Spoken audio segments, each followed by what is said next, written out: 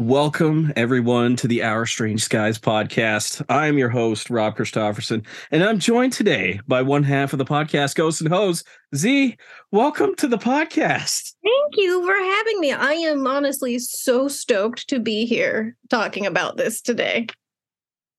So, the way this episode came together is through the wonderful Stephanie Quick, past guest of this podcast, through Twitter specifically. So the first thing I have to ask is, what was your initial reaction when I said, quote, would you be interested in appearing on the podcast for an episode about a flat-topped alien carrying a small disco ball who floated into a hotel in Argentina and scared a woman? Immediately, yes. Immediately, yes. That's what we do over on my show. We talk about true crime and all things paranormal.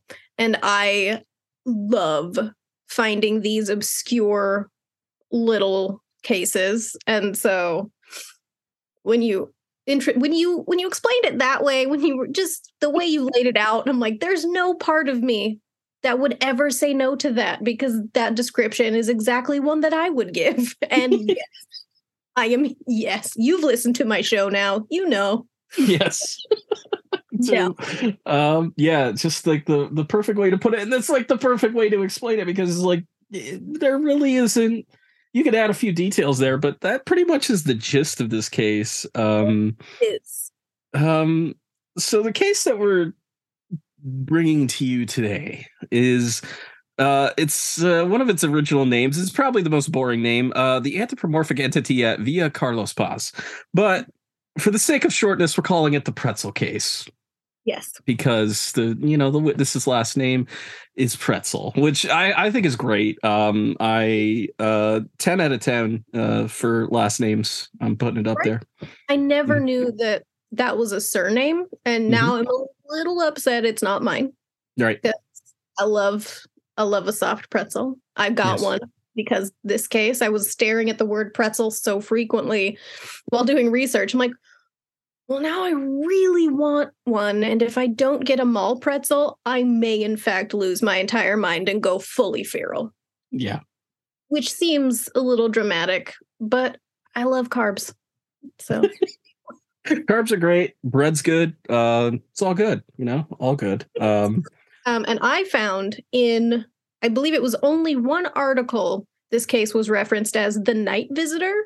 Yes. And I tried to find other podcasts that had talked about it and could find nothing, at least no English language podcasts. And I'm not sure if there were any in Spanish, because I looked and couldn't find anything. So here we are. That's one thing that comes up that we bring up on this podcast every now and then is kind of the barrier to how well known a UFO case becomes.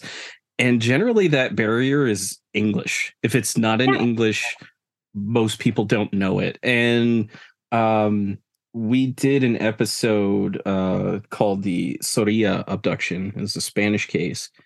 And the only thing that had been written in English at the time was a 3-part article by Antonio Rivera, who's a well-known Spanish ufologist. And the thing is, if I hadn't been directed to other sources, I would have known that it was a hoax, a complete and total hoax. Son of a so-and-so. Yeah. So, this case, the night visitor, I think that's a Scott Corrales special, because I know he wrote a lot about this case. Yeah, I think so. I think that was the one where I found it was Scott Corrales. But it's such a cool sounding name to hook people in. I'm like, way to go, Scott. But how that didn't work in this case, I don't know. So when I covered it on my show, that's how I put it in the show description. I called him the night visitor, and it was the pretzel. What is it? CE3. Yeah. Close encounter of the third kind. Yeah, that's what that stands for. Thank you. Um, 'Cause I yep. had no idea where that came from. I was like, Yeah, so the classification system, when it comes to like the nerdy ass classification system was devised by a guy named J. Allen Hynek, and he had like six classifications, but the three most important were close encounter. The first kind is like a UFO sighting within like 1,000 feet or so. Close okay. encounter. The second kind is is when trace evidence is left behind, whether like scorch marks or like Mm, landing marks or something like that. okay. And then the third kind is when you see humans, and it goes up from there. It gets a lot weirder from there. But yeah, it's that's what the CE3 part of that means. Okay. Thank you. Because I had, again, no idea. Yeah, I was like, So it just, yeah. my mind was boggled. And I also, it made me work a little harder for some information, which is always a delight. Hmm. And It is. sometimes it's not, but this time didn't get to that point. Only one time when I made it much harder on myself, but that's just who I am as a person. That's what we do. That's what we do for your entertainment, people, is we make things hard on ourselves It's every time. really true. But I almost learned how to convert a scanned PDF image into English from Spanish. I got it to work, but it also didn't. It didn't work well. So I'm one of those dedicated nerd people who will because of where I found the articles. Thankfully, you could copy and paste the PDF. Yeah, So like I basically did that into a Google Doc, and it's like, this is a god awful translation, but I'll make it work. like yes. And then you gave me that information. Yes. I thank you because it was gonna drive me absolutely bananas Yeah. if I like. Yeah. I set it aside and I was like, we'll come back to this just because I'm curious. And a lot of stuff gets real weird in translation sometimes, Hmm. lost or wrong. Just Yes. depending on what you're using to translate. So everyone that translated every article except the one that I had questions about, you did. So again, thank you for figuring out the gist of what that missing article was. Because again, I was about to go like full yellow wallpaper over it. It was just like, No problem. I'm dedicated if nothing else, and thank God the resources are out there if you know where to find them. yeah, So for this case, we head to the city of Villa Carlos Paz, which is located in the Punilla Valley. It's approximately 24 miles from Cordoba, which is like one of the biggest cities in Argentina. There's like, I think it's like 3 million people live there, and then like the suburbs and stuff. But it's very old. It was established by the Spanish in 1573. So been around a while, been around a long while. yeah. Um, Villa Carlos Paz is a city with a population of about 75,000 today. It was about 50,000 at the time of this incident or so. And it's known for tourism. According to Wikipedia, quote, popular tourist activities include bathing in one of the many rivers, fishing, evening shows, kite surfing, windsurfing, hiking, and mountain biking. And don't forget the giant wooden Mhm. cuckoo clock in the center of the city. Yes, it is one of the biggest tourist attractions of Villa Carlos Paz. Is this giant, huge ass cuckoo clock? The pictures of it are stunning. It's a nice looking clock. It is. And I knew they said it was big, but I did not fully grasp it until I looked at a picture. I'm like, oh, Mm, okay. Yeah, it feels like one of those roadside attractions here when yes. you take a road trip. It's like the largest ball of twine. You're like, Yeah. why? I'm like, but also, okay. I'm like, I've got an hour to get there and see that for whatever reason. And I found this banger quote from welcomeargentina.com about this clock. Quote, it has transcended the fact that it is a clock that strikes the hours and shows a huge bird coming out of the upper trap door in its sphere. It has become a tourist icon in the village and has caused controversy as far as the beauty of the bird is concerned. End quote. Are we body shaming the wooden cuckoo I bird? think so. I really think so. Unnecessarily hateful and petty. Whoever wrote that has a vendetta that I have questions about. Yeah, yeah. Let's- Like let's it's be- totally like made me question if I ever want to go to Argentina ever. right? I'm like, ooh, never mind. Yeah. Like, I have to now. I want to look at this bird again. I did not look at it closely. Yeah, I think you gotta, take a second, look at the bird and see if it's really worth the shame that it's getting. Because I don't think it is. I don't either. No. I. It's a cuckoo clock. What all do you want from it? Right, exactly. Like it does what it's supposed to do. And like, Right? It you looks know, like a normal cuckoo clock bird. Like yeah. it's. I don't see why you have to point it out. It is just a whoa. It zoomed in a little bit more than I was expecting. Yeah, it's just a bird. I don't see any reason to be particularly hateful about it. Yeah. Like, I need you to be specific, author of this factoid. Like, why Yeah, do you exactly. did it, Exactly. did it kill your family? Like, what is why? Why? What did Why this God? bird do to you?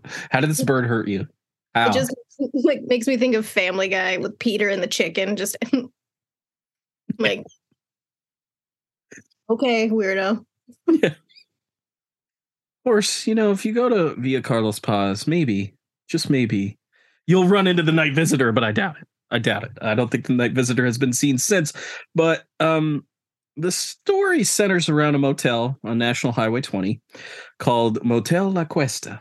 And La Cuesta in Spanish is a word that means hill or slope, which is kind of it's fitting for kind of where it is. It's kind of a little ground's uneven there. I wouldn't say there's some slope happening there for sure. Yeah, especially back then Yeah. when it was mostly, from what my research told me, it was like a little bit of a commercial area at the Yeah. time. There were residential there were like houses there, but not Yeah. that was like the whole situation. It was like, a few motels scattered here and there, and then a lot of uneven terrain Yeah. around, especially around the motel. They called it like a waste site, I think. Yes. Or like potholes and dirt, rocks, trees, brushes, all sporadically placed places. Inconveniently, if you're trying to drive there, which you couldn't. Yeah. It's not then. It may have changed now since it's a little more modern. They just recently, within the last 20 years or so, I think, put streetlights in that area.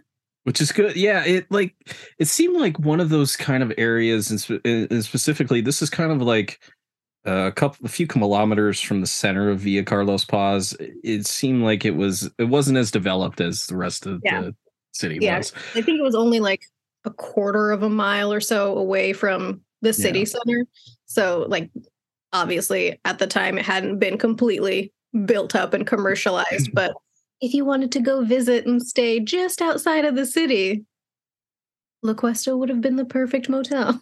It would have, and if you want to go visit it, you can today. It's called Hotel La Cuesta now, but you can still go visit it. It doesn't have a very high rating. It's got like a 3.5, which is fine. It's fine, It's like a La Quinta. Yeah. Like the Red Lion. It's fine. Yeah. It has a bed and maybe a shower and a bathtub. That's just bare bones. It's not like super fancy, but No. if you're ootin' a boot, sightseeing all of the hills and cuckoo clocks, then it's just a nice little place to rest your head, maybe. Yeah, exactly. So like, this area kind of just like everything's kind of like spread out for the most part. They do have like one person who lives in a house kind of like next door, not too far away, but like there isn't a lot of occupancy in the motels in this area at the time because we're heading into winter and like a lot of the touristy stuff that Via Carlos Paz is known for is kind of like, has dried up by this point, but like it's just it's a very liminal area for, the time, the place, like the perfect place for something weird to happen. So at 1:05 a.m. on June 14th, 1968, Pedro Jacobo Pretzel, 39 years old, the owner of Motel La Cuesta, was returning to his place of business when he saw two red stationary lights in the middle of the road. And he saw them from about 400 meters away, or about 1,300 feet ahead of him. And his first assumption was that it must be a car just like stopped in the middle of the road. But as he got closer, he realized that these lights were about 1.4 to 1.5 meters apart, or about, or in the air. So like these lights are about 5 feet in the air or so, like very weird, like definitely not Yeah, and normal. they were too far apart Mhm. to have been the actual taillights of a car. Because Yeah. my math, which again is terrible, but my very basic conversion, thank you to Google, was like they were something like 18 feet apart, I think. Mhm. Yep. Which, if you're still far enough back on the highway and you see those lights, you're like, oh, maybe it's like 1 a.m. So maybe they're working on the road or something, like some kind of construction vehicle, maybe. They're like, oh, sure. Mhm. But then when you get closer, you're like, oh, absolutely not. Because the road at the time was only like, I want to say 21 feet across, I think. Yep. And so having that kind of vehicle in the middle of the road, even at 1 a.m., a little bit of a weird choice. Yeah, it's taking up a little bit too much room, and yeah, maybe you could bank on not much traffic happening, but hey, guess what? You're gonna run people off the road, and that's not cool at all. Like, Yeah, it's so frowned upon. yeah, yeah. This is a direct quote from Pedro. The two red lights were reflected on the surface of the highway, and as he now felt, pertaining to some structure which, due to the darkness, he could not see clearly, but assumed it might be a stationary harvester or some big mobile vehicle. So, yeah, like whatever this is, it has to be huge, especially for lights that are that high off the ground. Yeah. So the interesting thing is like he just put it out of his mind, pulled into his motel, and just decided to go about his day. And like that's there's the term like paranormal apathy. Is that what this is? Because like if I saw lights that huge, I might be a little more curious, but maybe I'm not. If there's some like an apathy situation here, that Yeah. could be what's going on here. I But also kind of wonder if it's like, to piggyback on the paranormal apathy thing, I know a handful of people personally that have experienced paranormal activity, but they always write it off as something mhm, totally normal because the idea of it being something otherworldly, perhaps, scares them too much. And they yes, just don't want it to be that. They're like, I just don't, I refuse to accept it. I'm like, well, okay. So maybe he was like, you know what? Not right now. no, I no, don't, not, no. We're just gonna accept that there's two very large lights in the sky right in front of my motel and ignore it. It's not my business. yeah, yeah, absolutely. So the door's unlocked, which was odd because it should be locked up by now. And he walks in. He walks where he walks in this hotel is where the dining room meets the bar area, essentially. And he notices that the kitchen lights are on, so he walks around. Finds that odd too, and he notices that the laundry lights are on. So Pedro's daughter, Maria Alodia, was, running the motel that night. She was described as a responsible woman, holding down the fort all the time. So, he went to go track her down, see what she was doing. And I want to quote again here. This is from a series of articles that investigator Oscar A. Galindez wrote about this case. Quote, he called out to his daughter, thinking that they must still be up and about, but there was no reply from her. Then, when he went into the laundry, he found her on her knees on the floor, huddled over a divan, her head between her hands and her elbows propped up on the divan. She was conscious, but in the throes of a powerful nervous crisis, which sounds like me most days, to be honest.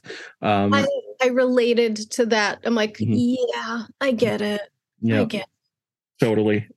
Uh, at first, she was quite unable to reply to his questions. She was distraught, beside herself. Then, gradually, she brought out her first words: "A man, a man." And I totally get it. Totally fucking get that. Um, and she started to try to tell him what had happened, but her emotional state was now changing fast. And finally, she burst into tears. So, yeah, that's ah, yeah. Especially as a dad, Mm-hmm. coming back and finding your daughter in a 19-year-old daughter in a Mm-hmm. very distraught state when Yes. she's all alone in kind of the middle of nowhere. Yeah. I imagine an immediate freak out, at least mentally, would have taken place in Pedro's mind, being like, oh no. And Mm-hmm. then he did like search the whole motel. He went into the cellar, walked around the whole place to try and see what was going on. Nothing. Yep. Yeah. Which that would be also so very terrifying. Like in the Mhm. middle of the night, a man has upset your daughter to the point of being on her knees sobbing in the laundry room and you can't find anything. Very scary. Yes, absolutely. So yeah, he's thinking that there's an intruder somewhere, and he heads outside for a second. And he notices that the red lights are gone, so he can't see him anywhere. But he runs back inside, and eventually Maria gets to she composes herself, and the story that emerges is if someone made it up, holy hell, they know the UFO shit pretty damn well because Oh. it's not very logical. It's very strange. It's a story like you really have never heard before. Yeah. Um, And for someone to make it up on the spot like that mhm. would be impressive. Like Yes. she would have had a solid career in improv Oh, had absolutely. like if that were the case, because I don't think it is. I don't think Mm-mm. I So don't at 1:02 a.m., Maria Alodia Pretzel, the eldest daughter of the Pretzel children, had seen a couple of guests off and was in the process of locking up for the night. She turned off the main lights of the dining room, leaving the fluorescent tubes at the front of the room on. And the dining room is essentially the first room that guests of the motel see when they first arrive. It's like the most frequently used door because it's right next to the car park. And when visitors first enter, the dining room is to the right, bar area is to their left. Maria closed the side door, though she couldn't remember if she locked it or not. And she headed into the kitchen, where she would make her way to the back door to lock it. And as she was about to lock it, a strange brightness shone through the serving hatch, and it had a strange blue hue to it. Assuming that someone or her father had returned, she decided to walk back out there and see what was going on.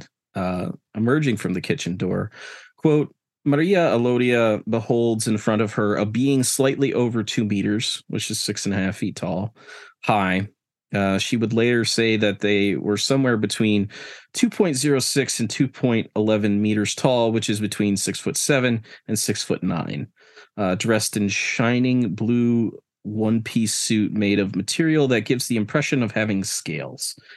The garment covered the whole body from the neck downwards, including the hands and feet, and fitted the anatomy of the entity's body closely. So very tight fitting. Very tight fitting. it was yes. Yes. Like, oh my. Oh my. How did I because I truly, truly hated that when they were talking about him. I was like, you're telling me that this strange man is pushing 7 feet tall Mhm. in my essentially my home. Mhm. 7 feet tall. Get out of here. Yeah. Get Beat feet. Beat feet. hardest of passes. Mhm. Uh, just- No, it's nope. I'm only 5 feet tall, and that Yeah. Yeah. It's too tall is the word I'm going with. is it's too much. The whole scene. Yeah. Just imagine, like, running a motel kind of in a tourist town, but not really super busy because it's winter. Just walking out and seeing this, it, Mhm. it's too much. It's Yeah. too much. It's too much for 1968, and it is too much for 2023. Yeah, absolutely is. Like, I also compared him to the, I believe, Russian Ukrainian singer, Mhm. Vetus. If, Yes. if you've ever seen that guy, who also is apparently very tall. I did not know. I was trying to find his name because I couldn't remember it on my show when I was talking about this. Found it, and there are pictures of people like helping him get dressed. And I was like, okay, I was joking, but maybe Maybe. they related. I'm not saying Vetus is the night visitor, but I'm also Not saying saying it. Mhm. not saying it. But Yeah, that was what I was absolutely. picturing, like, the whole time I was researching it. I'm like, just a hard pass. And it Yeah. just gets, I couldn't pass harder if I tried. The further into the story it goes. Just like, Yeah. yeah. Um So at the waist of this entity, they wore this kind of slender blue belt. In his left hand, he was holding a glassy-looking sphere, which irradiated a coherent beam of light of a faintly pale blue color, almost white. The sphere was constantly moving forwards and backwards and lighting up the whole dining room quite independently of the fluorescent tubes. The entity was smiling the whole time, which. That's Mm, that's the mm-mm. worst part of it. Mhm. Like, just when you know the whole story and the fact that he's smiling the whole time. No. Yeah. No. Mm-mm. Mm-mm. Like, it would be a me-shaped hole in the nearest wall, Oh, door. Don't Looney care. But Tunes all the way. exactly. Just Yeah, several, because get me away from you. absolutely. She would later say that he looked like a ballet dancer. Yeah, he had a very white complexion resembling wax. He had short, very light blonde hair that was combed back. If anybody watches wrestling, I'm getting like Cody Rhodes vibes, which just like kind of bleach blonde kind of situation, which is the kind of hair that I'm seeing in my head at this point. Their eyes were light colored, the face lacked eyebrows, and his facial features were Germanic. Again, he never stopped smiling, revealing a set of bright white teeth. Too white. Too white.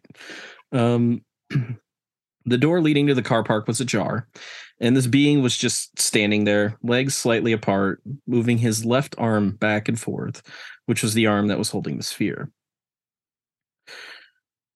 I'm gonna quote this report for a bit because the way in which things are worded are at times just like I don't really know how to, like, writing them. I didn't feel comfortable writing them because they're just words that are just fucking strange.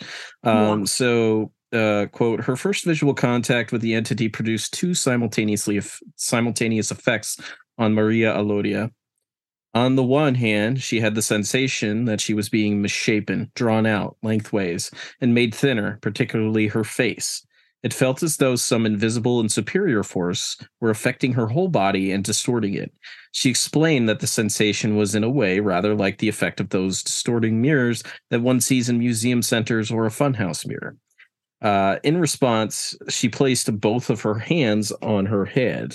Simultaneously, while experiencing all of this, she was attempting to cry out, but could not. She felt as though her brain was blocked. Occupado, occupied, was the actual term that she used. So that all she managed to do was raise her hands quickly to her head, and there she stood, motionless. Then she heard inside her ears, as though there were a loudspeaker or a transistor radio fixed inside my ears, a clear and rather grave voice which kept repeating, "Don't be afraid, don't be afraid." Okay, dude, your approach here is just so bad right now. Like, you are terrifying, and like, aliens always say this "don't be afraid" bullshit, and I don't buy it. Like, I think you need to come up with a new strategy, because like it's the same thing every single time. Like, maybe start with something like, "Hey, I'll take you to Dairy Queen after this," or something like that. Give me a reward. Don't, number one, don't tell me what to do, because Absolutely. very I hate it in general, but also you can't tell me to not be afraid when you're in my home out at 1 a.m. in a skin tight unitard, waving a weird glass lighted ball around and smiling the whole time like the Yes. gentleman from Buffy the Vampire Slayer. Not being afraid is not an option right now. Too late. It's far too late. The second you came in here, there was no other choice but to be absolutely terrified of what was happening. Yes. I Yes. think I called him a midnight leotard wearing weirdo with an Indrid cold face. Yes. I mean, he kind of reminds me of Zool. Like, he's got a Zool vibe to him. The unitard specifically, yes. Yeah. Yes. Just Zool, there were no Gozer, there were no smiles. And there was but yeah. I don't like it. No. I just don't. Because it's like, instead of telling me to not be afraid, why don't you tell me what you want and why you're here? Yeah. Like, hey, I know you're freaking out right now. I get it. But, and then proceed to tell me whatever potentially horrifying situation is about to happen. Yeah, just, like, I think they could do with like going and like going to therapy to learn how to communicate better, for one, and two, just tell me what your wants and needs are. It's just going to make things a lot easier for me if I'm in this situation, and give me a timetable. How quick is this going to be? How scarred am I going to be? The answer is extremely, every single time. But like, communication is like, it's got to be better. Yeah. Communication is key in every dimension and every universe, or at least it should be. Just, I hate surprises, buddy. So we've already started off on the wrong foot entirely, because you surprised me. Don't do that. Maybe, maybe just knock before coming into my residence. Just a little like, hey, buddy. Totally fine. Right. That would, it'd still be very sketched out by seeing that. Yes. Again, in the middle of the night, in almost the middle of nowhere. Be like, what is happening? Is there some kind of traveling circus in the area? Or what? What? Is he a juggler? I don't know. Like, what is crappening right now? Exactly. Explain yourself. That's all. Exactly. Really all I want is for this to not be happening, but since it is, give me something to go off of aside from pants shitting terror. Yeah, absolutely. And the fact that he knows Spanish kind of makes me think he knows a little more about humans, and he should have just been straight up front from the start. But the weird thing is in the next moment, she found that her hands were on the bar top, which was about 2 meters away, 6.5 feet, She was that far away from it, and the next moment, she just found herself clutching on the bar top. Didn't know how she got there, what kind of magnetic force is drawing her, or is her memory failing her? I don't know, but like, yeah, that was pretty weird. But there's this tingling sensation that started to go through her legs as if her, legs had fallen asleep, and nothing like the feeling of blood draining from your extremities. So, um, the right hand of the being, she then noticed, was also producing a light of some kind. And what you're going to find is like hands and feet, this thing's got light coming out of it, just like all over the place. And it Sparkle is, fingers and twinkle toes. So mhm, sparkle fingers and twinkle toes. yes. Because the light that was emanating from his fingertips and his feet was essentially useless. Like it Mhm. wasn't throwing off these giant swaths of light that were illuminating the room like this weird glowing orb. It was just kind of like, hey, I got the sparkle fingers and twinkle toes. Like just some little, you can tell that there's light there, but they're Yeah. not really doing anything. It's just a like having a useless superpower. Like, Hmm. I don't know, like what was it again? Family Guy when Meg gets just long fingernails. It's like, Yes, what was the point of this? It, exactly. that it's that. It's that. Yeah. It just seems like somebody showing off for the sake of Right? showing off. It's a real weird flex. Yeah, totally. A weird, unnecessary flex. Like It totally is. you don't need to. You No. know, you don't, because I don't think there's any point in whatever he was lighting up. Just there was no point in having it. Like, why are you doing this? Yeah. So like, Overkill. if there are aliens listening, and I know there has to be at least two, there's two lessons I want you to take away from this episode. One, communication is key. Two, less is more. Simple. Simple, simple. And you know what? I think people will be more cooperative. Instead, you got to make it weird as fuck every single time. And why does it have to be that way? Yeah, I don't agreed. know. Less is more for sure. That is a solid bit of advice. Yeah. I hope whichever aliens are listening decide to be like, you know what?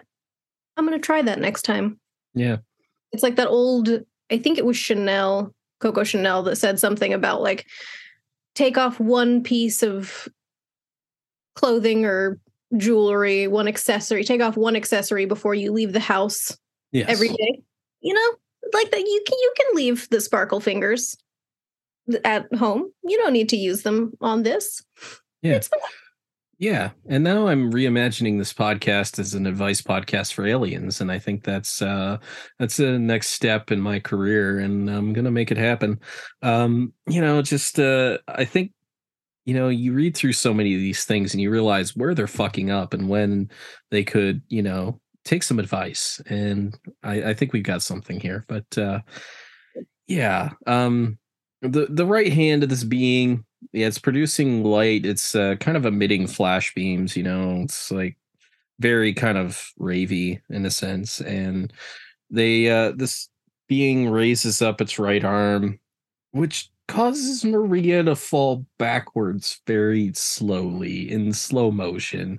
Her body was completely relaxed, paralyzed, and just falling slowly.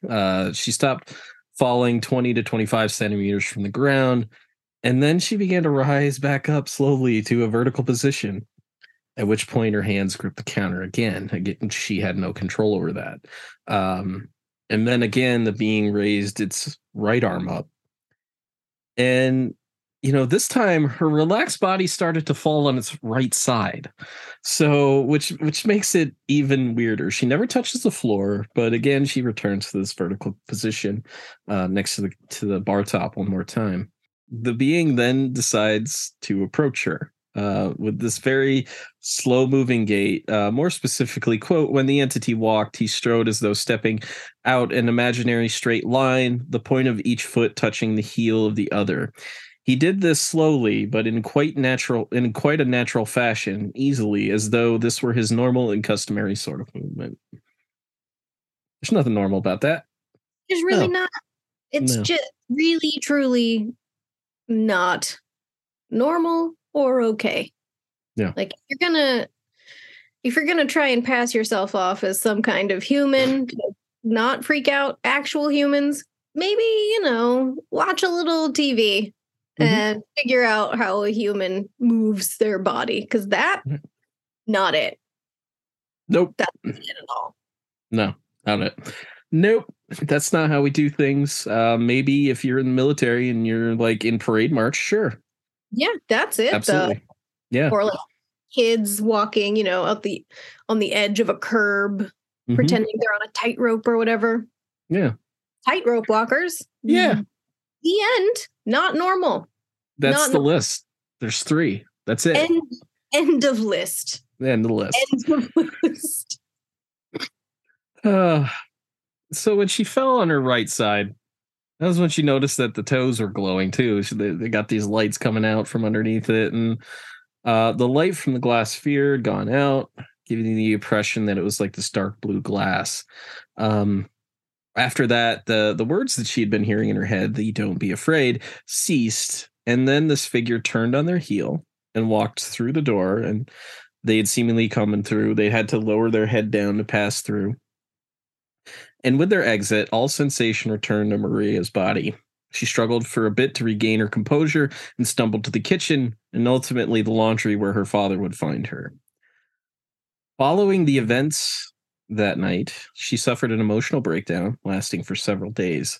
She would often wake feeling a tingling sensation in her legs or hearing the words, don't be afraid in her head. Um, Maria was the oldest of the 4 Pretzel children. She had 3 brothers. She was described as, quote, an affable and cultured person and not given to the reading of science fiction. Oh, yeah. Uh, she is shy and mentally totally normal. That quote would just for some reason tickled me to Mm, no end. I was like, yeah, you can tell that this was definitely a sometime dude. in the 60s and also Yeah. Yeah. And another reason that you could tell it's totally a dude writing this, in the second part of Galindez's articles, he wrote and described her as a, quote, well-bred lady. like, Okay. Sure. Whatever. okay. Okay. Calm down.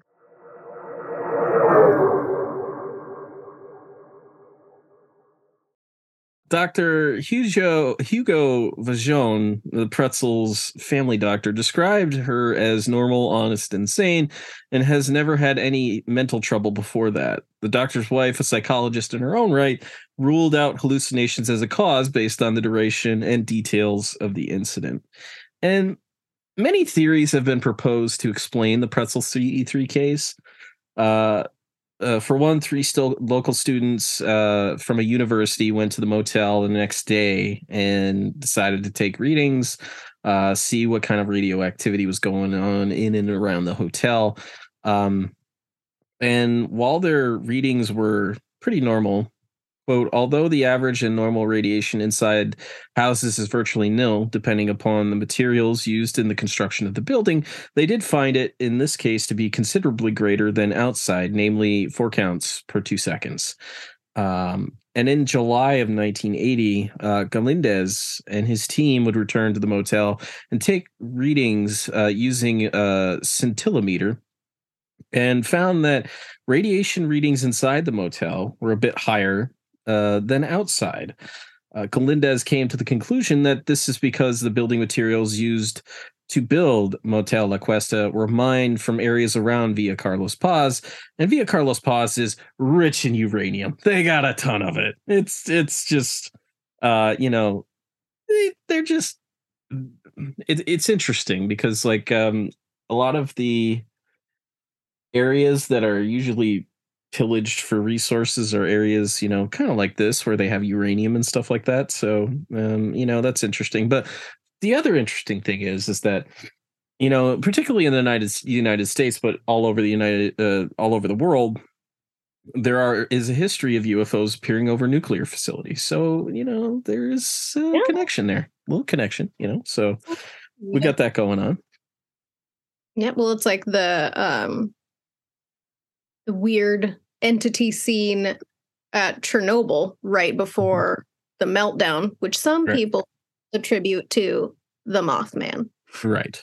which uncertain, but just kind of fits in with that. Like it wouldn't be the first or only time that had happened, but I believe the radiation they found, they were just like, yeah, it's here, but it's from the rocks that you built this place out of, so don't worry about it. I, meanwhile, would be like, I'm sorry, what did you just tell me? My house is built out of uranium? Yes. And that's Yes. not a cause for concern? Yeah. Sure. Yeah. Can What I- are the cancer rates in Villa Carlos Paz? I'm Right. curious. Can I get a third, fourth, and maybe 12th opinion on this? Because Yeah. now that I know it, I don't think I love it. And I don't think I want to stay there, just So yeah, maybe that's also why the 3.5-star reviews. Like, yeah. Got cancer, not going back. radiation poisoning. Didn't see Okay. that coming. No, But if you had read the case, you would have seen it. it's true. Yeah. So there was one investigator that wasn't satisfied with the work that Oscar Galindez had done, because when Galindez wrote his articles in 1980, 81, somewhere around there, it brought a lot of attention back to the case. It had like a lot of publicity up front, but people forgot about it for a long time. And then he goes back, he investigates this case. So enter Alejandro Cesar Agostinelli. The Pretzel case, gained notoriety. The publication of these articles in English, it just got this whole new thing. But Alejandro's first move was to talk to a psychologist and see what he had to say. So the psychologist was a man named Roman Centrangolo. He only had a bachelor's in psychology, though. I think it's important to point out, like, the one doctor's wife, she had a PhD. So she was a full-fledged doctor. This guy, bachelor's. But he wasn't a fan of their diagnoses, because he was convinced, Roman was convinced that this was a hallucination. But he suggested to Alejandro that he should go and talk to Maria Lodia de Lorenzati, as she was known now. And Alejandro did. He decided to go to Villa Carlos Paz. And the way that the second article that he wrote is very confusing to people who read it, because he's just, he's talking about himself in the third person. He refers to himself as the investigator. But it is him that goes and interviews the interviews Maria Lodia. He tracks her down. She's still living in Villa Carlos Paz. And he finds her to be, quote, incoherent, contradictory, and visibly altered. Mrs. Pretzel explains that she has been in very poor health since June 14th, 15 years ago. He also described her as, quote, a woman staring into the abyss of madness. Which, I mean, as a writer, sounds written very descriptively and well. Like, yes, but also rude. Yeah, like complete asshole. And like when you read these articles and you get the full context, because I just like, I don't even know how I found them. Like, I think I put them into like a UFO database or something like that, and they had the original UFO press articles, which is where Alejandro wrote his two articles where they were published, which is UFO Press is an Argentinian UFO journal. But Alejandro went and talked with some of the neighbors and came to the conclusion that her father concocted the story to cover up secret relations that Maria Alodia was having with her fiance at the time. And I would like to quote now from the article by Alejandro. And it's called The Incredible and Sad Story of the Naive Alodia and Her Heartless Father.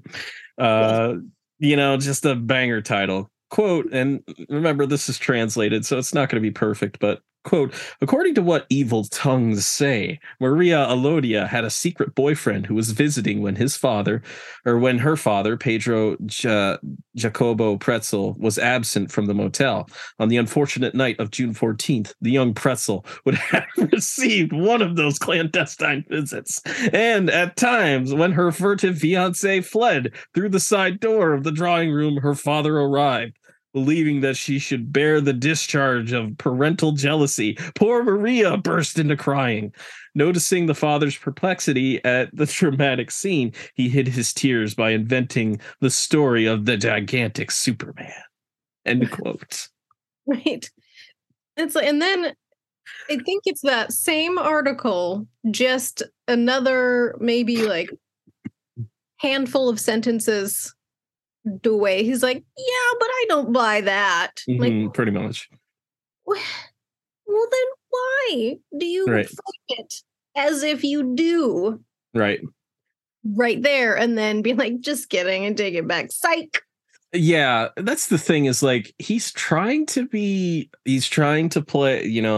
have both sides in the argument.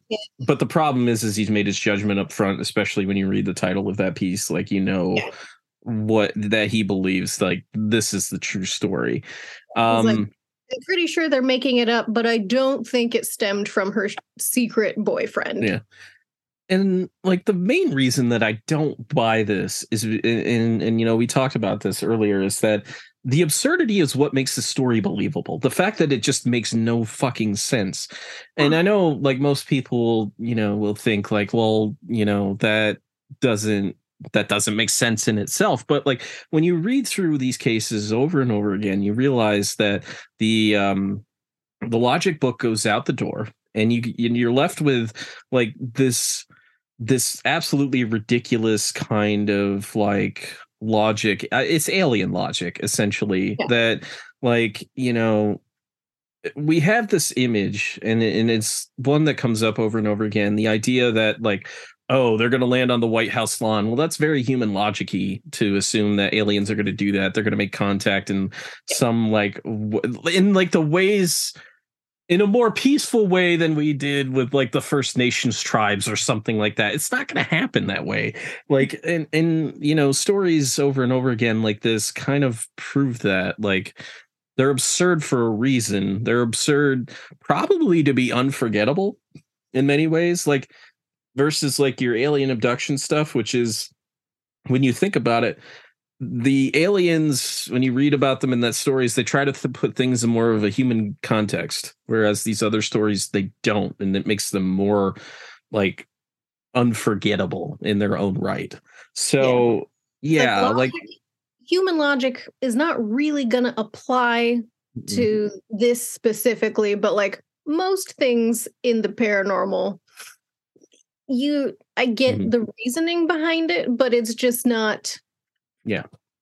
It's not really going to work out.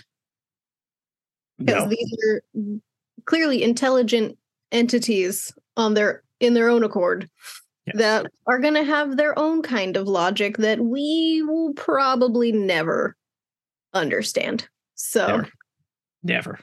Again, I get why, but you kind of have to just let that go and be like, okay. This happened. And that's all I got. Yeah. So another thing that makes that skeptical hypothesis unbelievable is that there was allegedly another witness in the area who saw a strange white light. So her name was Dona Candida Alvarez Paz de Ramirez.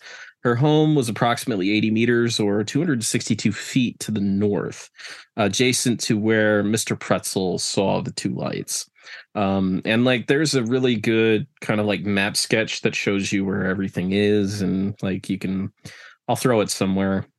Like you can look in the articles and see exactly what it is. But like she ended up seeing this white light outside of Quote, what she saw was a vivid whiteness on a piece of wasteland lying towards the northwest from her house and adjacent to both her own property and to the area where Senior Pretzel had observed the two red lights. So, really, just right next to each other. She assumed that her son in law had gone outside and had just left the light on because he was doing something. So, she didn't get up and check out what was going on. But the white light is interesting. So, we have that going on. There was one theory that somebody suggested that the white light may have been from the being coming out of the building, that's what she might have seen. So that's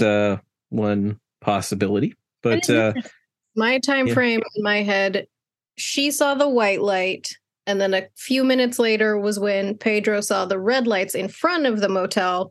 So it was like white light kind of behind the motel, like not like directly behind it, but in that area, red lights in front of it. And then that was all during the incident. Right. You think about the white light as like the sphere that it's holding. And if you think about it in the way that he entered the building, it would have been in his left hand, which would have been the side closest to the house. So it's a possibility. You know, it's one theory that makes a lot of sense because coming out, it would be on the opposite side. Mm-hmm. So yeah, that's one interesting theory. But one of the most interesting aspects of this case is that 9 a.m. on June 14th, hours after this incident took place, Pedro and Maria would go down to the local police station to report what had happened. Quote, the dossier on the case opened by Assistant Police Inspector Cuello was given the docket number 291-68 and headed unidentified flying object. When the father-son Galindez team went to find this report, quote, on the occasion of our visit to the police station, we were learnt, to our great surprise, that the file on the case had already, long before, namely on June 15th, 1968, i.e., almost within 24 hours of the occurrence at Motel La Cuesta, been forwarded to the Argentinian Air Force at the special request of the latter. So that's pretty interesting that they got that report pretty damn quick. Air Force is like, hey, buddies, here you got a real cool report this morning. Yeah. You want to just fax that on over? Yeah. Send it an overnight courier, maybe? Yeah, we need that right now. And the police were just like, okay, here you go. Yeah.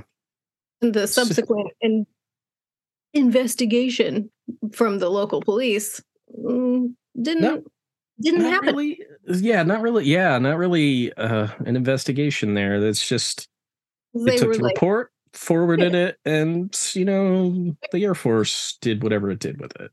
And it's just like, because it was pointed out, I believe, in that article by Dr. Galindez, it's like police they didn't think it was a hoax, obviously, because they sent that information to the Air Force at the Air Force requests immediately. Yep.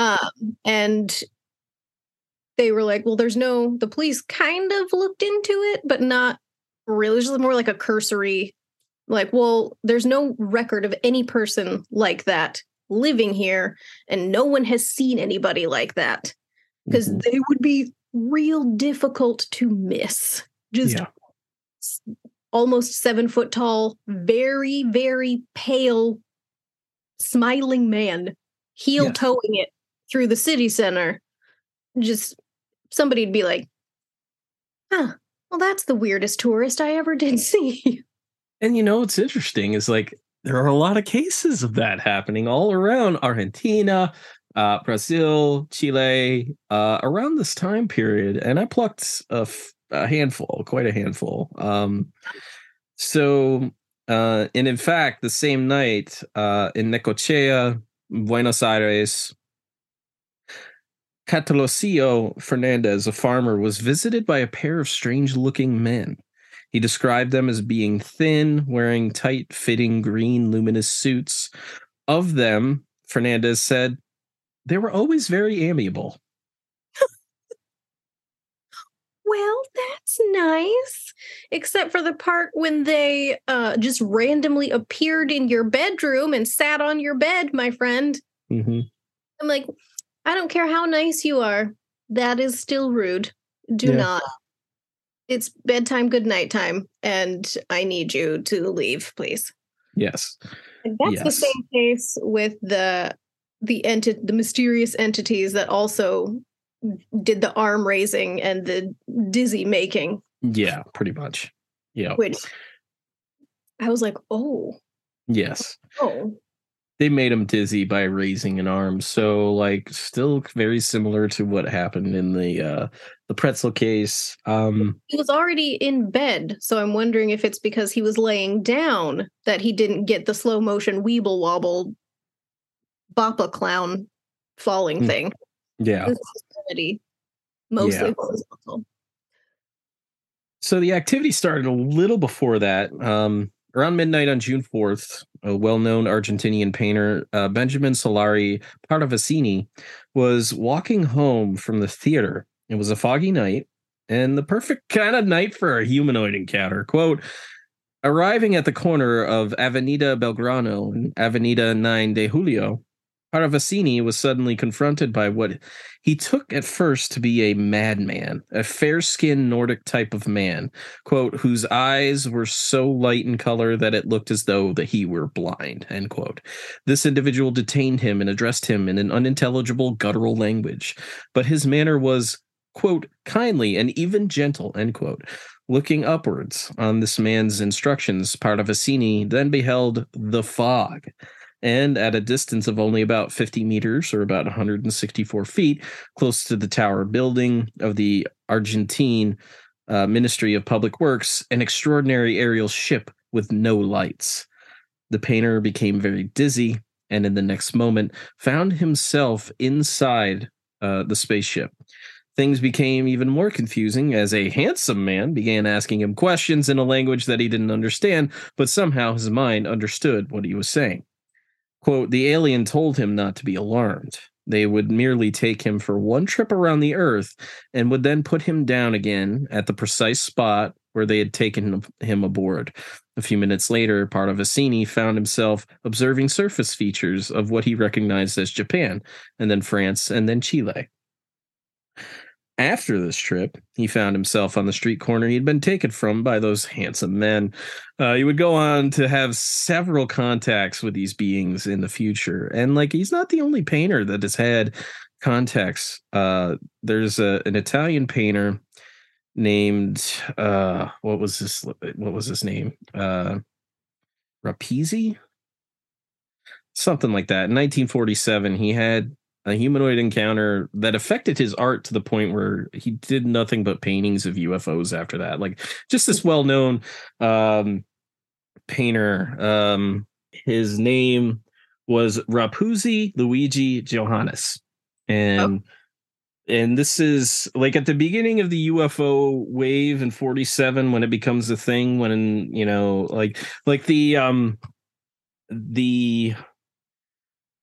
kind of the age of the UFO is demarked by an incident called the Kenneth Arnold sighting. Kenneth Arnold, he was flying to Chehalis, Washington, and he was near Mount Rainier.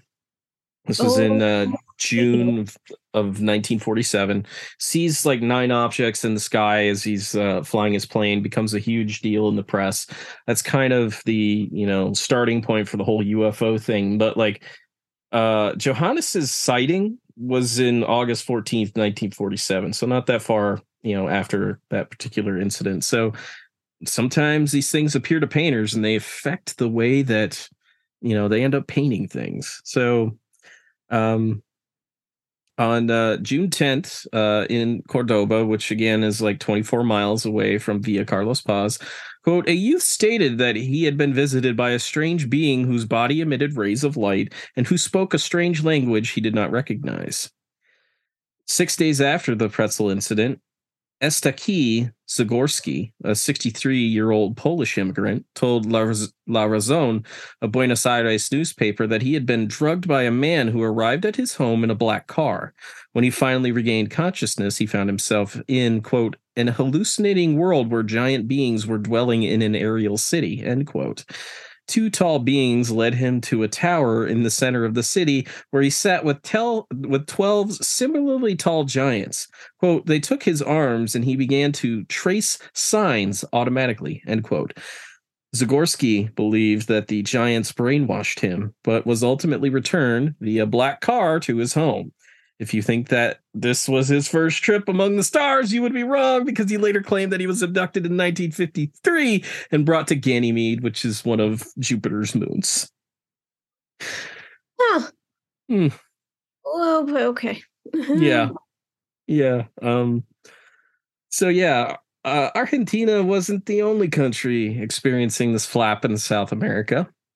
And I kind of want to hit some of the highlights from a couple of other countries. In Bolivia, between May 29th and June 19th, the town of El Choro became like this huge hotspot for UFOs. The local police had been receiving numerous reports of UFOs in the area.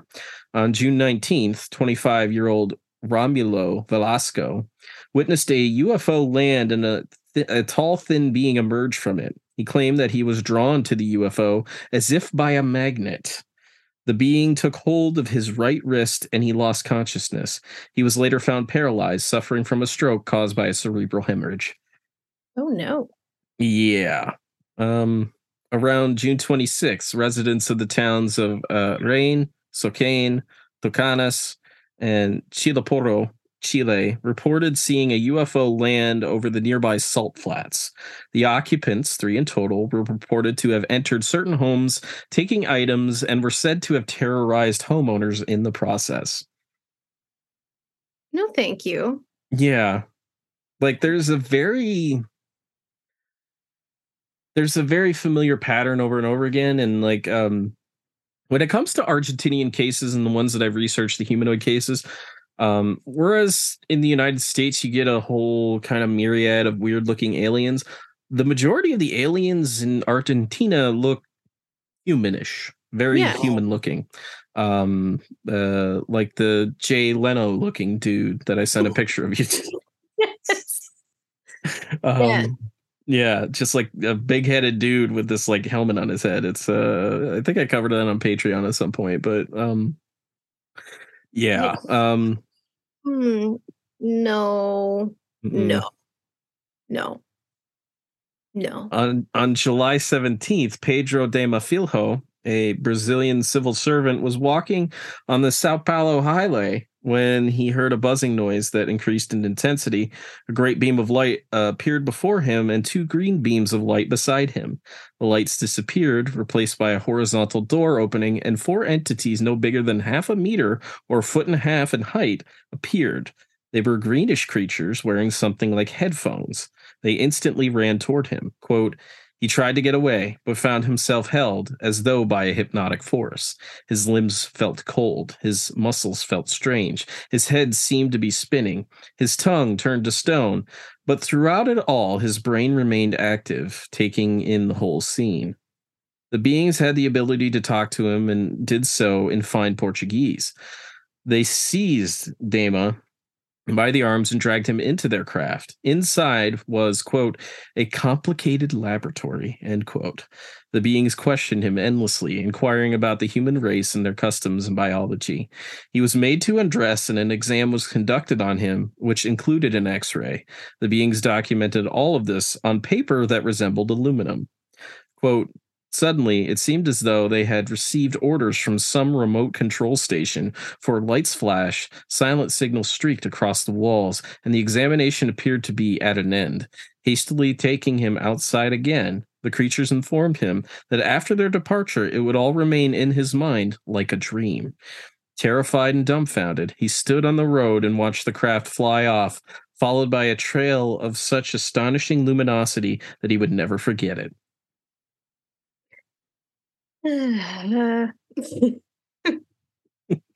Just Yeah. don't want it. No.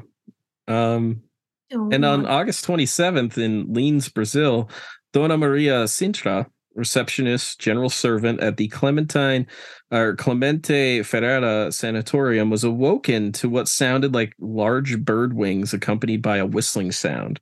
Oh, Assuming that, yeah, it's um, assuming that this was a new patient arriving, she went to the front door and was greeted by a foreign looking woman with light colored clothes and a headdress that left her face bare. She spoke in a strange language, but it was clear to Dona Maria that the woman wanted water, as she was holding a beautifully engraved bottle and a mug. Dona Maria filled them up in return, noticing that the woman was interested in some of the nearby cars. She explained that they belonged to a pair of doctors. The woman then walked in and walked up to the fountain. She later returned to her object, which was hovering outside and which terrified Dona Maria. So, yeah, that's just no, thank you. mm-mm, Again, no. no. Just a solid pass. So, Mm, yeah, mm-mm. heading back to Argentina now. On June 30th, 1968, Jose Paulino Nunez, a distillery employee, encountered two people on a beach in Buenos Aires. They were dressed like normal people, but had a spherical device in which he could see images of people walking about. One of the figures said in a metallic voice, "Do you know these people? They were like you. Many more will be like them. Many people in the world will see the same thing you have seen. We will talk about this again. If you speak of this, be sure it is with responsible people." Oh, okay. Okay. Uh, Nunez experienced a lapse in memory. His next memory was being back at the laboratory that he was working at. So he's got some missing time going on there. July 1st, the neighborhood of Ricardon was buzzing with stories of UFOs and strange beings appearing in town. 17-year-old Raul Salcedo was walking home after a dance where he met two strangers on the road. He, quote, felt himself drawn towards them by the powerful magnetism irradiated by them, which well nigh immobilized him, end quote. He managed to break free and escaped, running to his father and some friends that were outside 2 blocks away. The next night in Kofico, Yamada Sola witnessed a strange bright object above the peak of February 20th, which is a mountain. Many residents had seen strange lights and objects over the mountain, but for Sola, he would also see a strange humanoid. At the same time that he saw the object, he watched, quote, at only a few meters distance from him, a strange being about 2.10 meters or 6 foot 8 inches in height, hanging suspended in the air, his body emitting a strange luminosity. The being spun around like a top and began to rise into the air, vanishing somewhere above the peak of February 20th.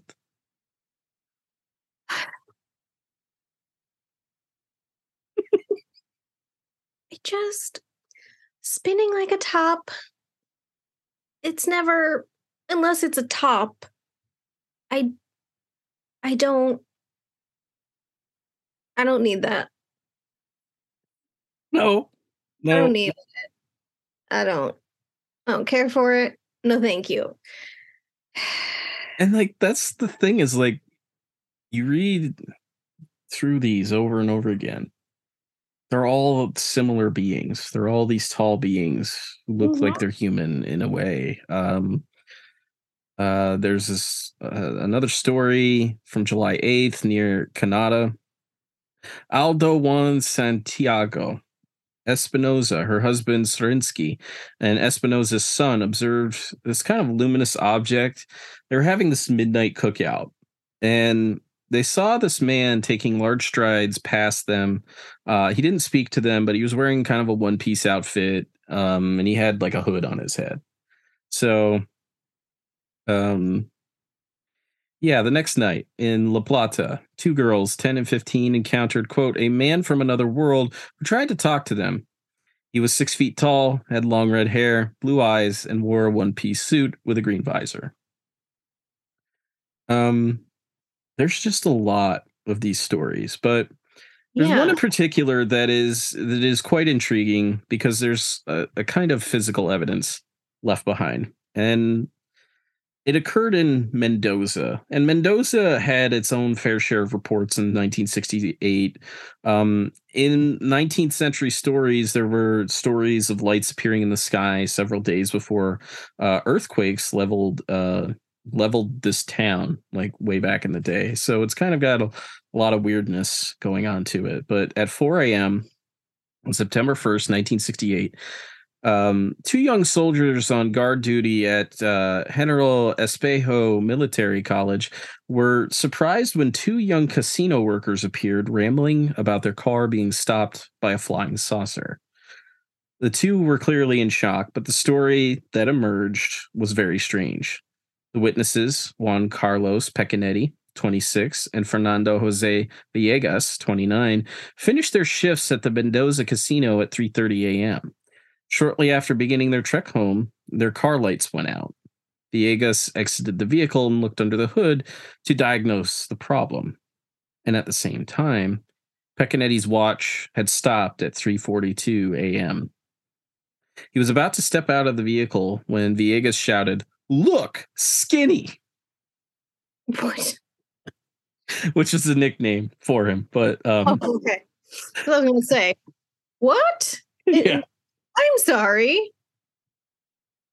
yeah. Why? Why are we exclaiming that?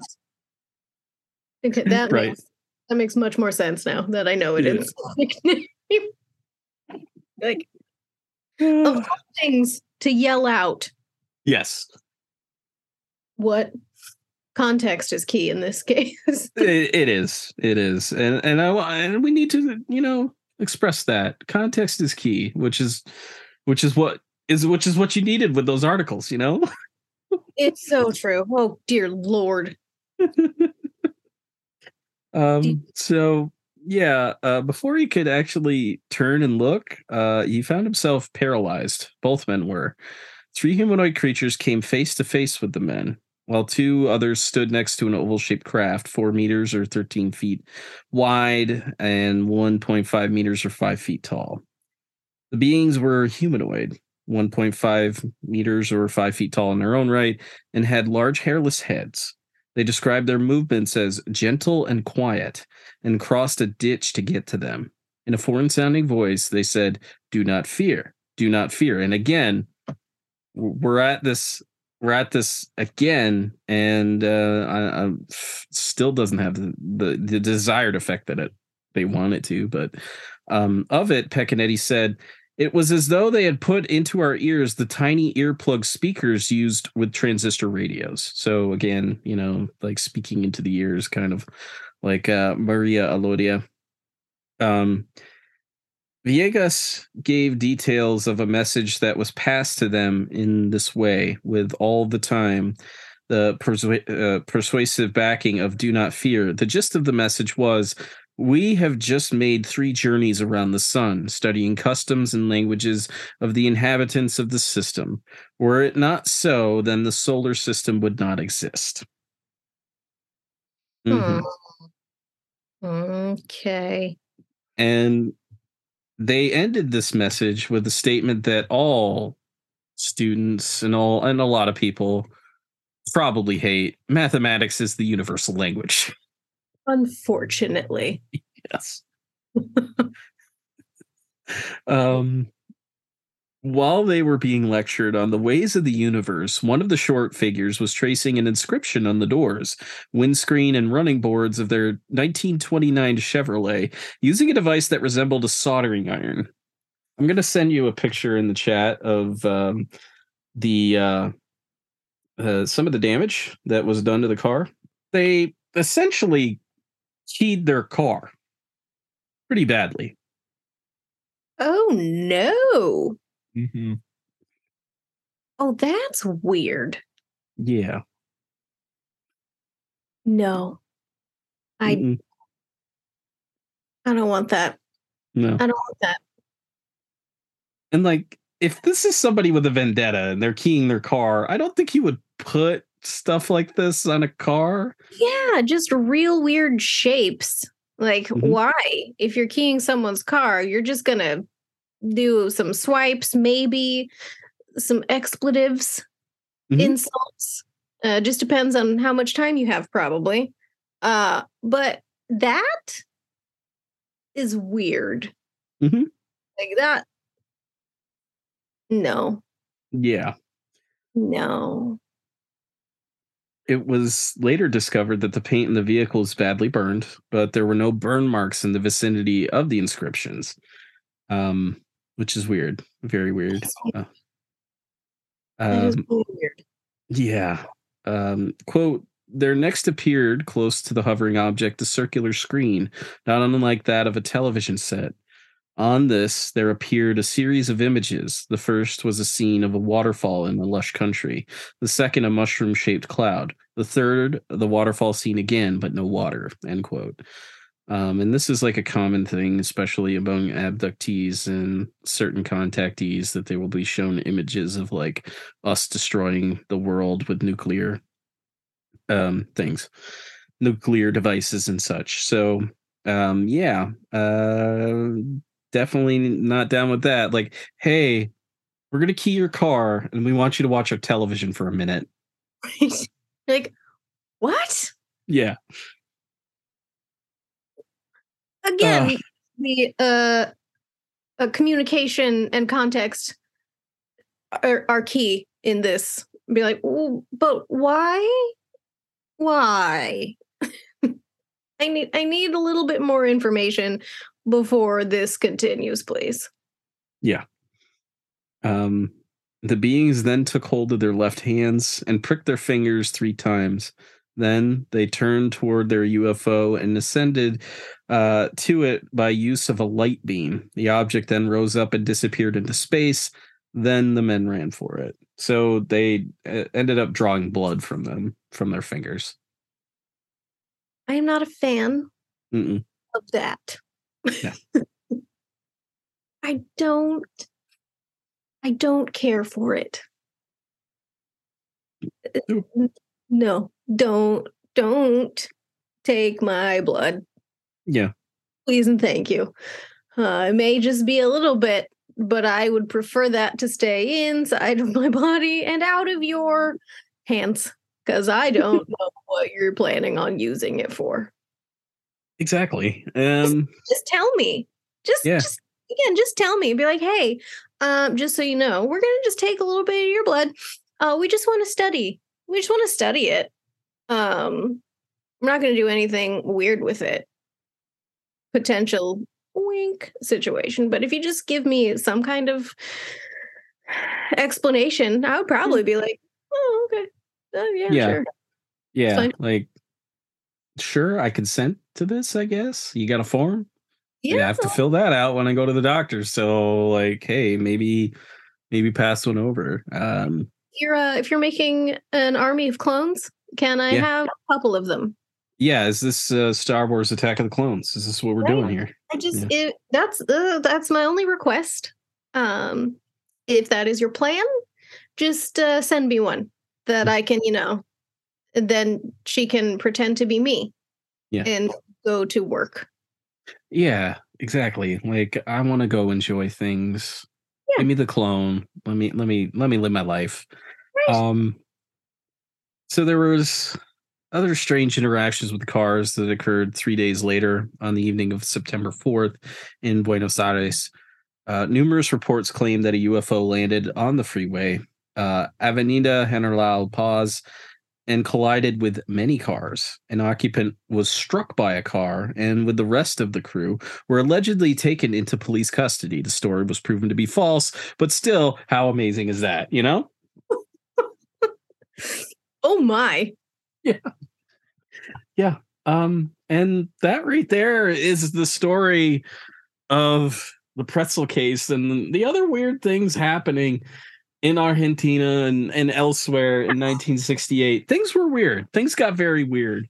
So weird. Yeah, because there were it wasn't quite 10 other instances in Argentina alone, or like in June of 1968. Hmm.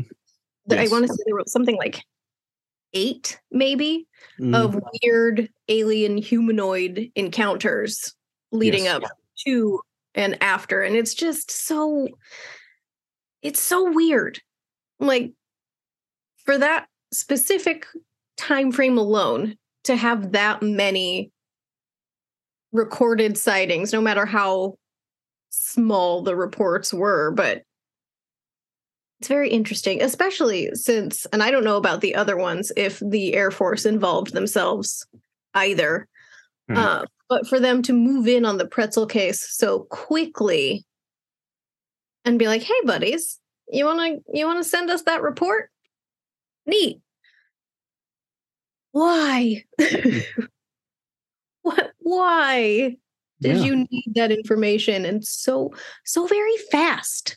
Like within 24 hours of it happening, the Air Force is just like, thank you. We'll be taking this now. Bye bye. Yeah. It's just it's one of those weird things where, you know, the UFO isn't even the major part of the case because while Pedro didn't see an object, he got the impression that there was an object there. Mhm. Like he could see Yeah. it in like reflecting in the lights that were hitting the ground.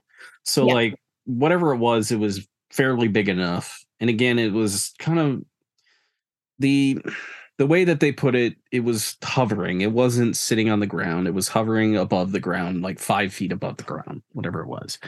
And yeah, it's not even the major portion of the story, but yeah, like really makes you wonder why would the Argentine Air Force be interested in one woman's weird humanoid encounter? Like, what was going on there? And the interesting thing always is, um, when cases from other countries tend to pop up, like the most sensational ones. Somehow there's stories of the US government getting involved at certain points.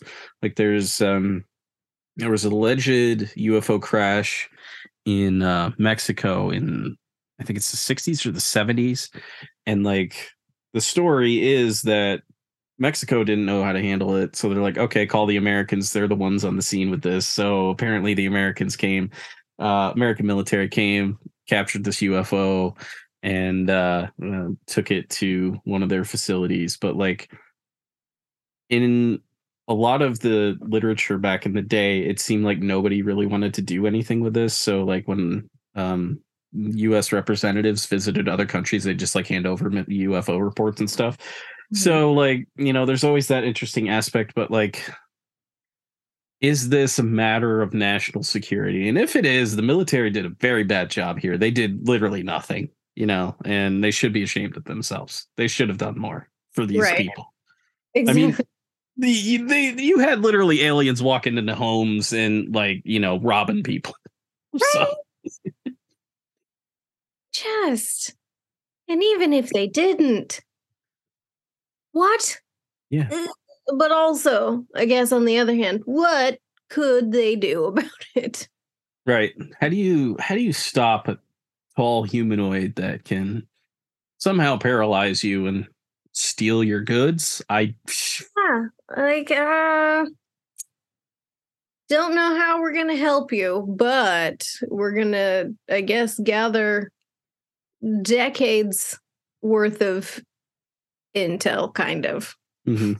Maybe that's why they just want to potentially formulate some kind of game plan for the future, which has yet to arrive.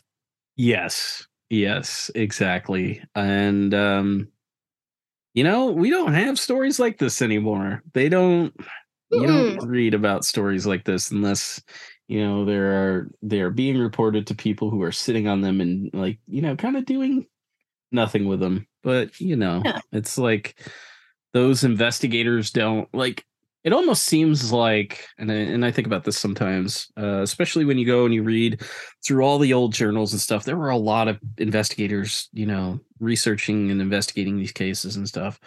Now that like it's all streamlined and like you can kind of do it on the internet and there's not a lot of face-to-face interaction. It's almost like, hey, the aliens aren't interested anymore.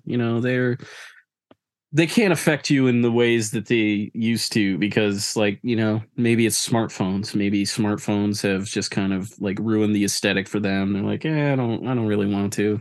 They got Yeah. smartphones and stuff, but like it's always going to be weird to me how either these cases don't happen anymore or we don't hear about them anymore, which is Or we all just automatically assume that they are mhm, someone posting to go viral right.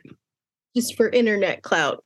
Could be very much real, but with all of the like paranormal programming and everything like that now, and like TikTok and Instagram, all that stuff, so easy for Mhm. anybody to fake evidence and become like a micro internet celebrity in a certain like niche field.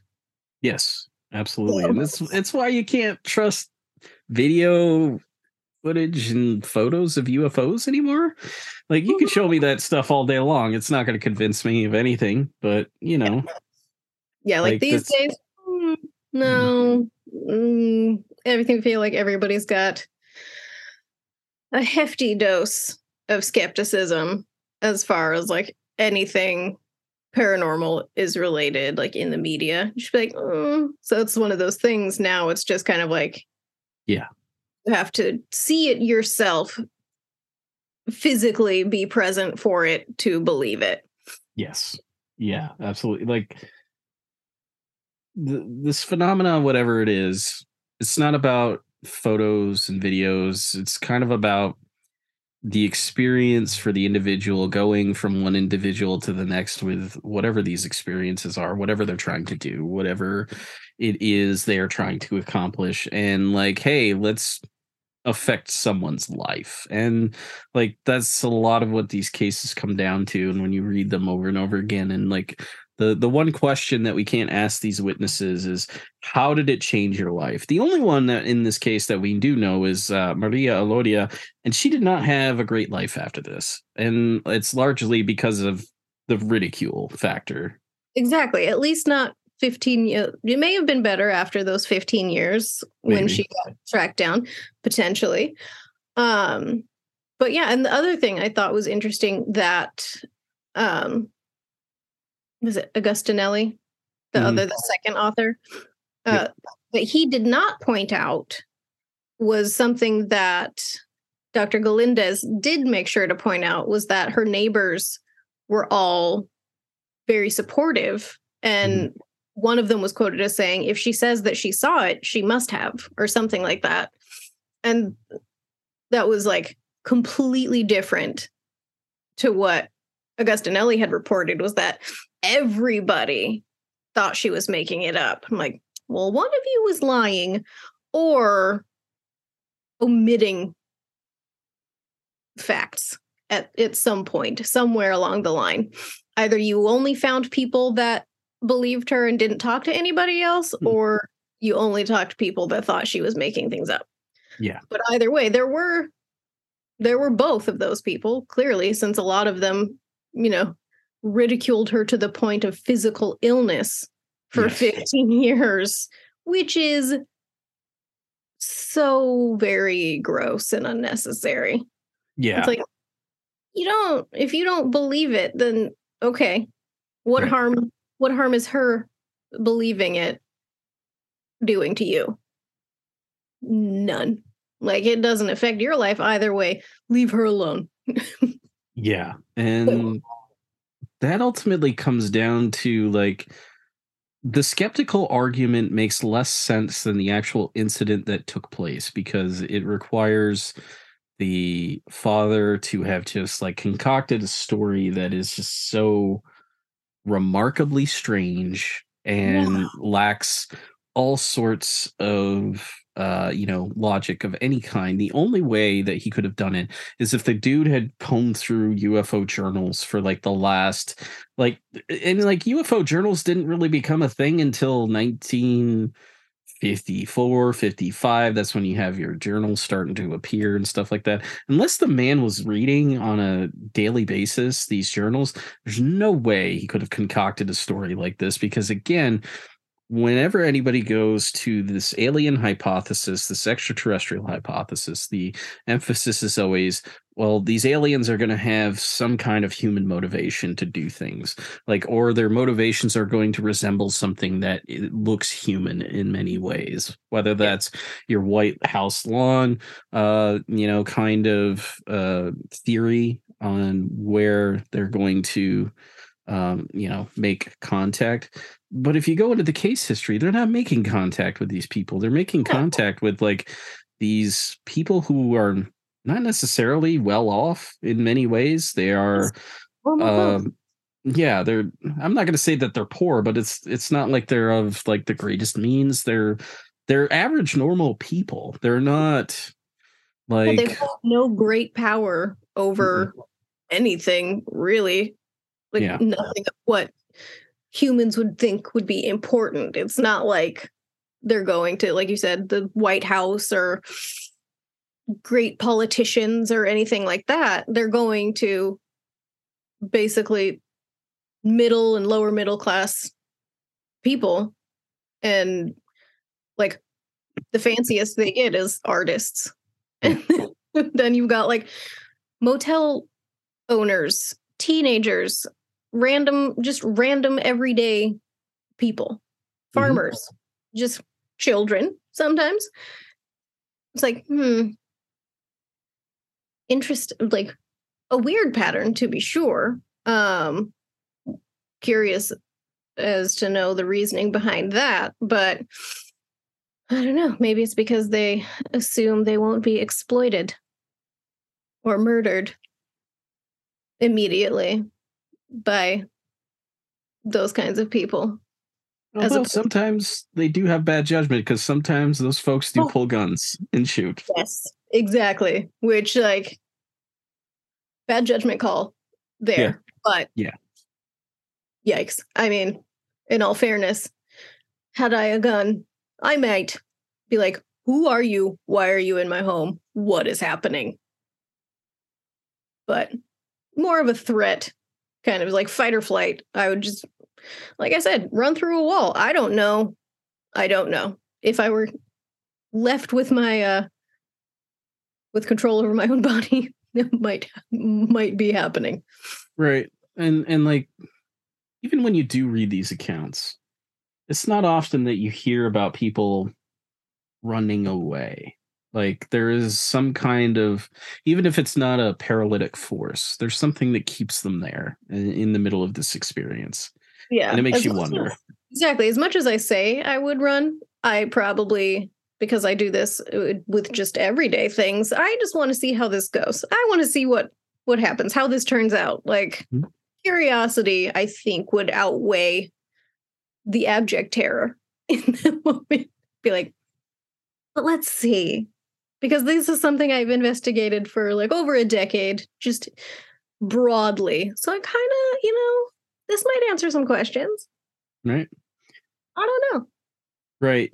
And like, occasionally you come up with witness testimony in which the witness says, had I been in this situation and be able to do it over again, maybe I would act differently. Maybe I would stop. Maybe I would go introduce myself to this figure and see what they want, what's going on, and all that stuff. And it's like, yeah, like maybe I think you bring your own intentions to whatever encounters that you end up having at a certain point. So if it is fear that you're bringing to your encounter, then it's going to be absolutely terrifying. But if it's something else, and that's not always I don't think you always have the ability to control that, but again, you bring your intentions to whatever encounter you have, it's going to affect how it affects you. So maybe I guess the advice is the next time you have a strange encounter with a strange figure,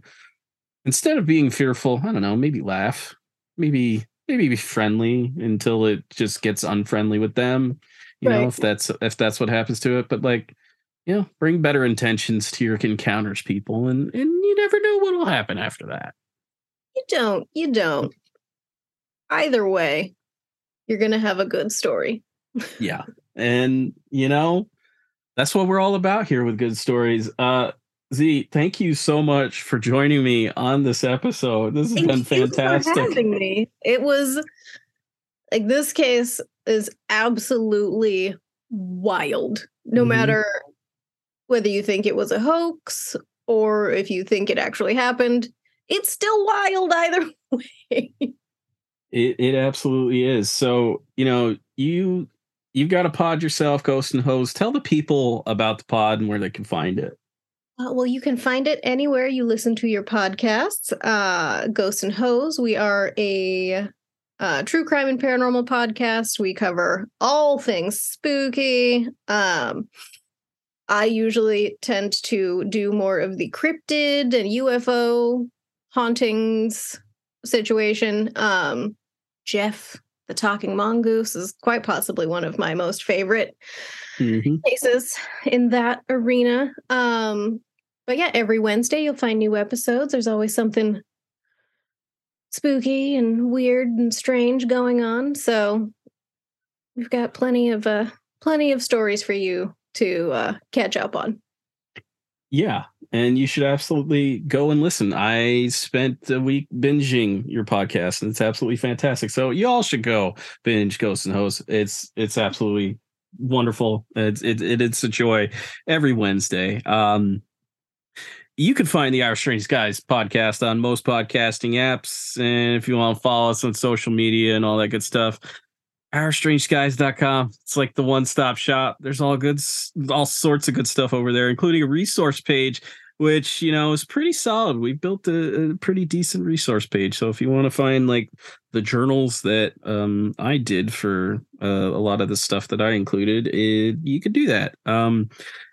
So I've been meaning to say this for a while, but there's a listener named Renee who sent me a letter like a while ago, and it was absolutely fantastic. She included an article about UFOs in her hometown, and she made me cry at work, and it was great. So if you want to make me cry at work, I have a P.O. box, which Renee used as P.O. Box 1377, Tupper Lake, New York, 12986.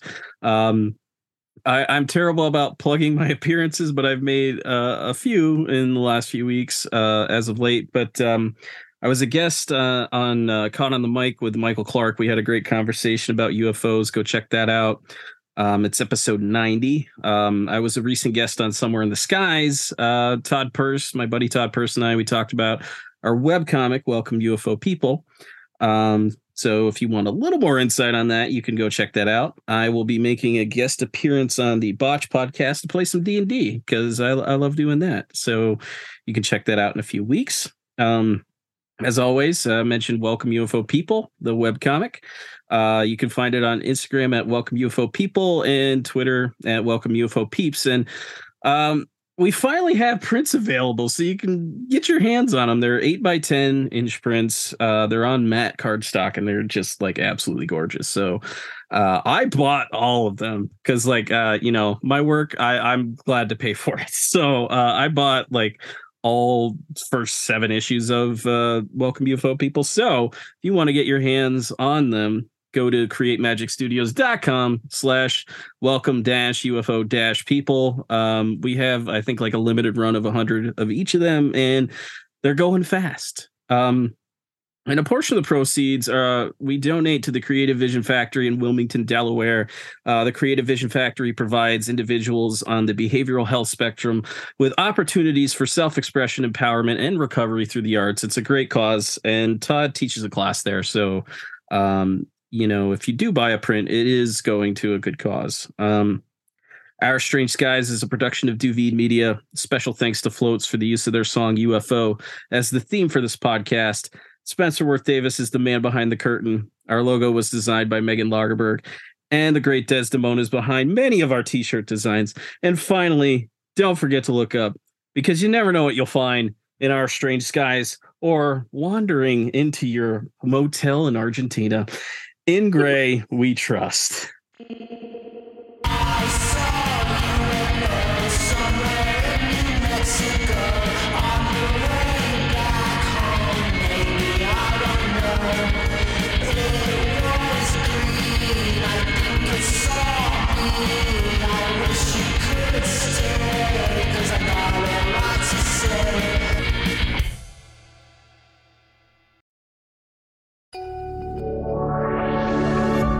Duvid Media.